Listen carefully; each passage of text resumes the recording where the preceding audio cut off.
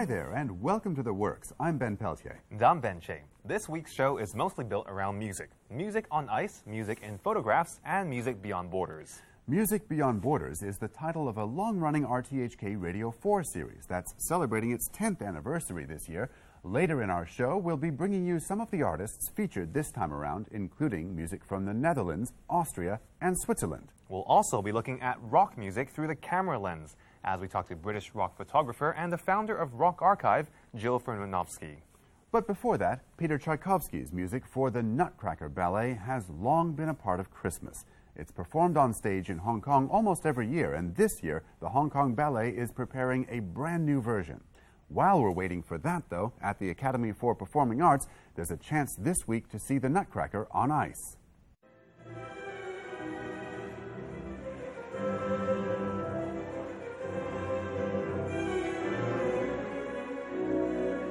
It was just to show that we do something unique, which is the introduction of the Nutcracker doll. And in most productions, what they'll do is they'll bring out a doll for you. It's like a wooden carving. And I just thought it'd be nice to do something new, so I found a very petite gymnast. And she actually represented the Nutcracker doll, which is the present that Drosselmeyer gives to his niece. And it just gives a different way of showing that character. You know, there's a doll that comes to life that then gets broken. That was the first piece we did. The Nutcracker Ballet is based on a children's tale, The Nutcracker and the Mouse King, written by German author E.T.A. Hoffmann in 1816. Working on a commission from the Imperial Theatre in St. Petersburg, Tchaikovsky was asked to work with choreographer Marius Petipa to compose music for the adaptation in 1892. Today, The Nutcracker is much loved. Its premiere didn't go so well. Audiences liked the music, but didn't much care for the dance. In the 1940s and 1950s, though, American ballet companies began staging it at Christmas.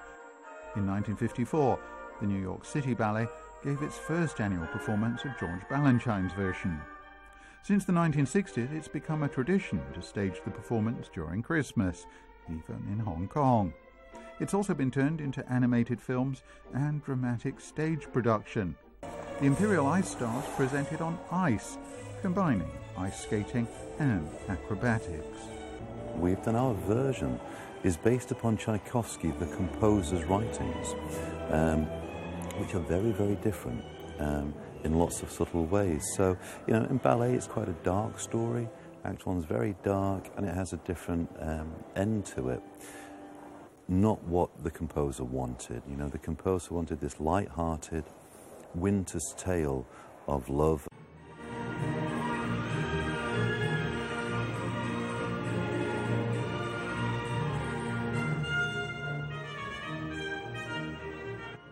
The show's performed by a cast of 25 professional skaters, many of whom have previously won international skating competitions. They haven't, however, undergone ballet training, but they say this isn't as important as you might think. We're not doing ballet on ice. We're doing our own artistic interpretation. And I think it's wrong if people think that what they're going to come down and see is the ballet. And a lot of people think it's plastic ice. I promise you, it's real ice. There's 15 tons of it on the stage, all at a temperature of -8. What they're doing on the stage is quite dangerous. 30, 35 kilometers an hour. They're moving at great speed.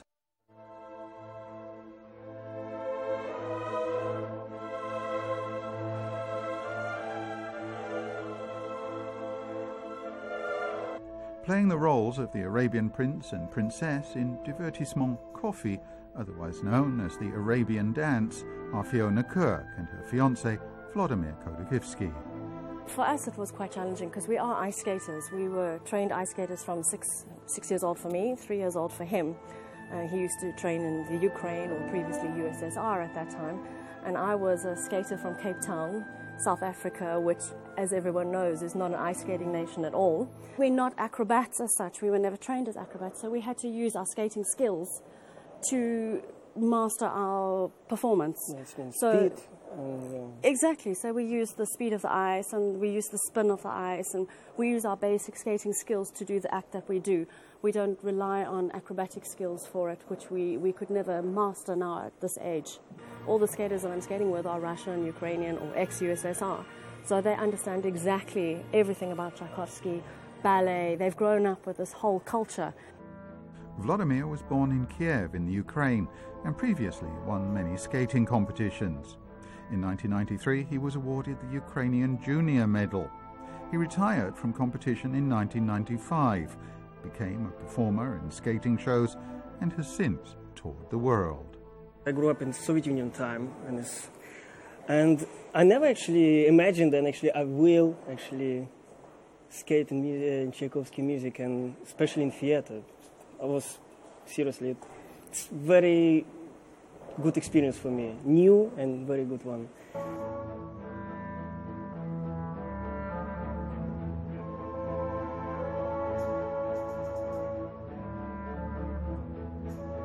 I think it's symbolic. The story is beautiful. I mean, you know, it's all about a Christmas present that's given to a young girl, and it's her dreams behind her present. And I think also the theatrical staging, you know, it's a winter's tale.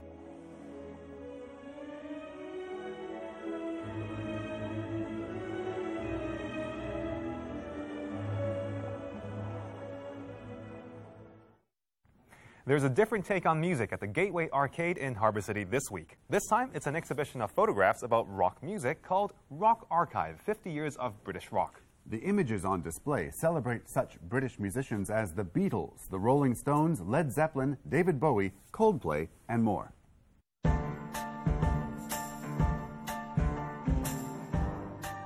I think I like my picture of Amy Winehouse because she looks happy and relaxed, and she had a reputation for none of these things. She even looks healthy in my picture.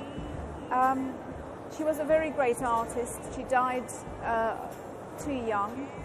It was a sad story, but she did leave behind this wonderful music, and when I photographed her, it was a happy moment in her life, and so I feel that that's a picture that her family liked to have. Long before the days of Adele, Amy Winehouse and Robbie Williams, and even long before she set up Rock Archive back in 1998, Furmanovsky was shooting photographs of rock stars. She'd been doing it since she was a teenager. I was just a teenager, about 14 years old, and I stood outside Abbey Road Studios, and the Beatles were recording inside. I had a Kodak Instamatic camera, and I went afterwards to Paul McCartney's house and took a picture of Paul McCartney with two of my school friends. So that was my first rock picture. Born in 1953 in Zimbabwe, Jill moved to the UK in the mid-1960s. Growing up in the UK, she couldn't help but fall under the influence of rock music, and she eventually chose a career far from her textile and graphic design majors from the Central St. Martin's School of Art. It was a very strange situation to not really know what you're doing. But I do feel that sometimes you get given a chance, a lucky break, and that is part of the rock and roll spirit. Many of the rock and roll musicians don't know how to play music. Somebody gave them a guitar, somebody gave them a chance, and the next thing they're professionals. They were attractive. It's not quite the same as looking at a picture of Shostakovich or Beethoven who died. So rock music was for young people, and it was sexy, it was exciting. It was a no-brainer, as they say.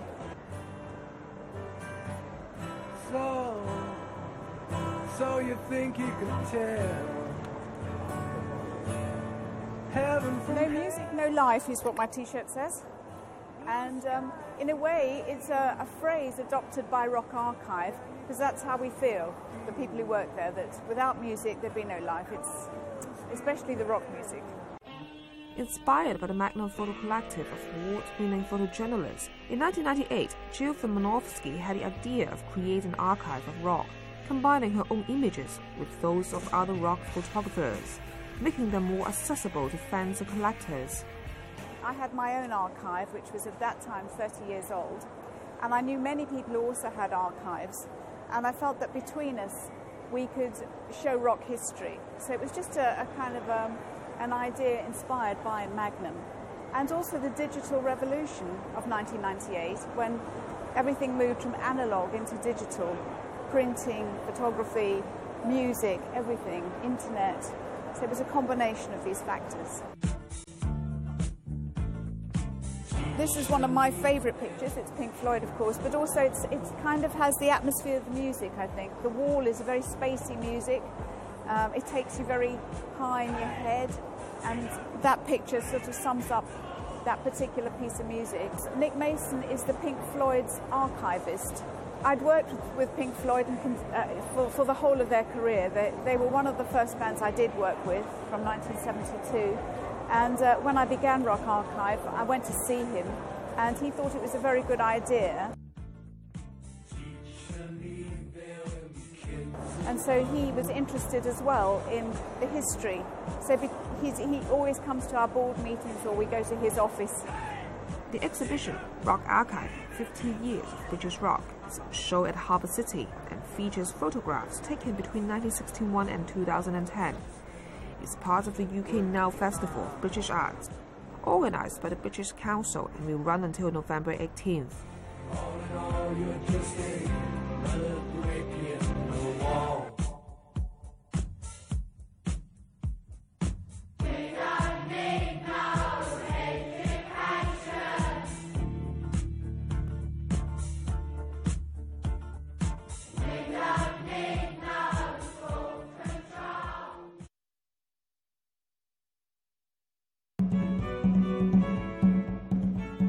Welcome back. Over the past 10 years, RTHK Radio 4's Music Beyond Borders has brought to Hong Kong music from Africa, Italy, Ireland, Australia, and India, among many others. This year, the show, working with the New Vision Arts Festival, put on a free open-air concert featuring music from the Netherlands, Austria, and Switzerland. It will be broadcast on RTHK Radio 4 in December, but we went along to give you a preview.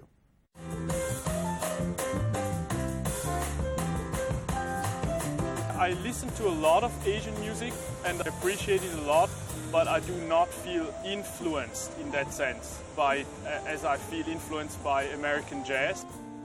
But the culture itself is very interesting to me, and I do get a lot of inspiration by traveling through Asia, like Hong Kong, Taiwan, Malaysia. Pianist and composer Claude Diallo is the leader of the Claude Diallo Situation, a jazz trio from Switzerland. He studied music in the United States for 8 years, set up the band in 2007, since which time it's performed and toured across the world. In 2011, it was voted the best band in the Kind of Jazz series at the Kaufleuten in Zurich. More recently, the trio's been concentrating on opening up the Asian market, taking on tours in Taiwan, Malaysia, Singapore, Thailand, and Hong Kong. The group members say they find inspiration anywhere. Just take a look and it's beautiful.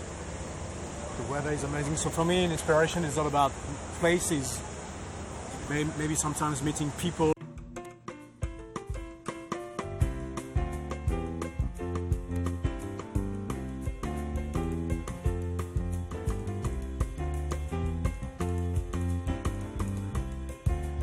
This year, the band made its Music Beyond Borders debut in the 10th anniversary concert of the event, premiering a recent Asian-influenced composition inspired by a Hong Kong restaurant.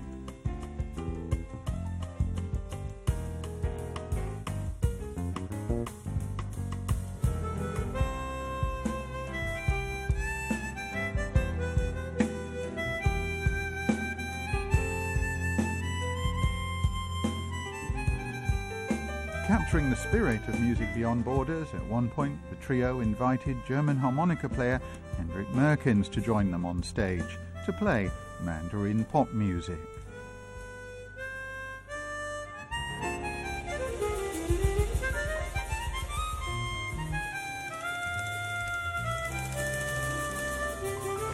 Hendrik Merkens. Again. I was very surprised by the freshness of the audience, and their reaction was really enthusiastic, and we were really pleased about that because we didn't know what to expect in such a country abroad, like far from home. So I was really happy about that. I think they have freshness, and really they were paying attention to our music, and we were very happy and very proud about that.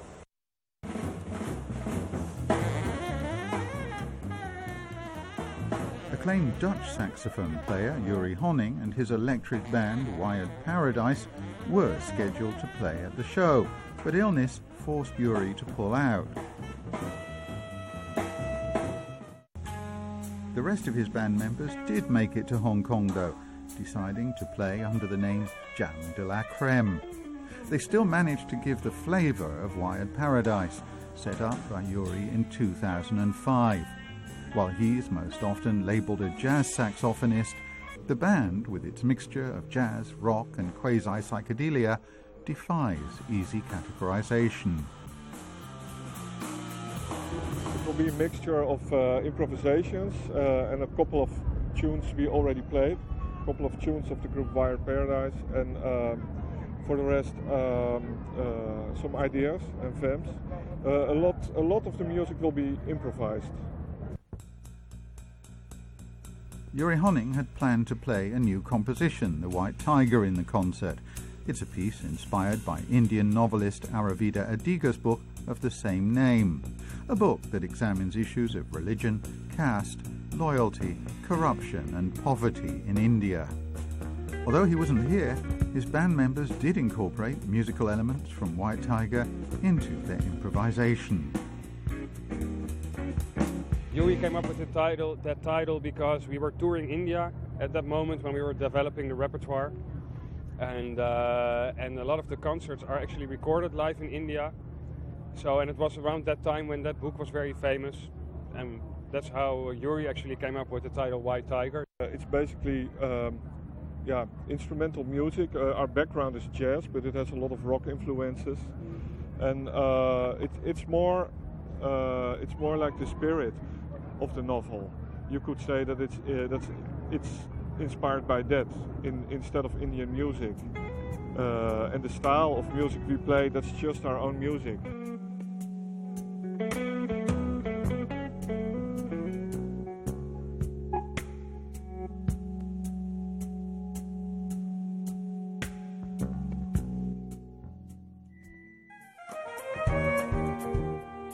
Cinematic microscenes, that the different atmospheres we create with the music, the ambiences, that it's not only one melody or one rhythm or something, that it's rather like a whole thing, you know, like some special mood. You get like different pictures. Opera Buffa in 5 microscenes is a series of musical scenes created by the Austrian band Georg Gratzer and B-Folk. They describe it as being a symphony with different musical characters. The variety of the scenes reflects the different backgrounds from which the band's members come. The music basically originates from us, so we have all quite different musical backgrounds. Some come from classical music in the band, some come from rather jazz music, and we put it together, and everybody's traveling a lot. So we are collecting lots of experiences through traveling and learning new instruments and putting it together in our band sound, in our very unique band sound, I would say. For the show, Georg Gratzer and his band fused European chamber music with Asian-inspired sounds. Their instrumentation is unusual, including a mandola, relative of the mandolin, accordion and woodwinds. Their music's been described as chamber music jazz. Georg played in the first Music Beyond Borders concert 10 years ago. He credits the experience with helping him to find his more Asian sound.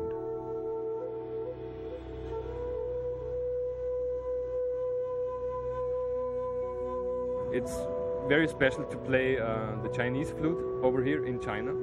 And 10 years back in 2002, I started to play the Chinese flute, the dizi, the bamboo flute, the traditional Chinese flute. And that's for me, very different feeling, you know, to play this traditional flute here in China. So